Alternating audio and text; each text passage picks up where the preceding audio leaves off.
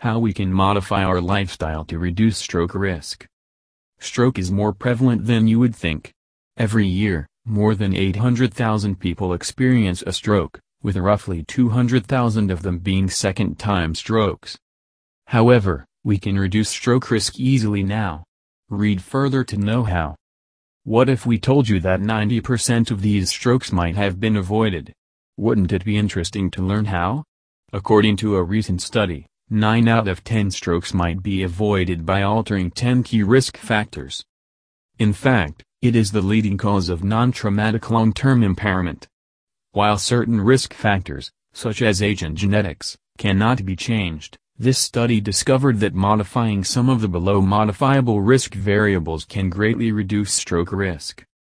The following are some lifestyle adjustments that can help you lower your risk. 1. Don't smoke. If you have just started, stop now. 2. Make changes to your food habits. Consuming foods that are low in fat, trans fat, salt, and added sugars are all unhealthy. 3. Engage in physical activity every day. Allot specific time in the day and follow. 4. Follow your doctor's instructions for taking your medication. 5. Have your blood pressure examined on a regular basis and attempt to lower it. If it's too high, talk to your doctor about how to deal with it. 6. Achieve and keep a healthy weight. 7. Reduce your level of stress.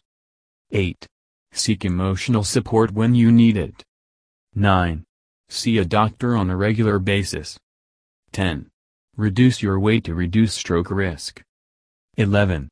Increase your physical activity to reduce stroke risk. 12. Diabetic treatment to reduce stroke risk. 13. Give up smoking to reduce stroke risk. 14. Maintain a balanced diet to reduce stroke risk. 15. Take your medication as directed to reduce stroke risk.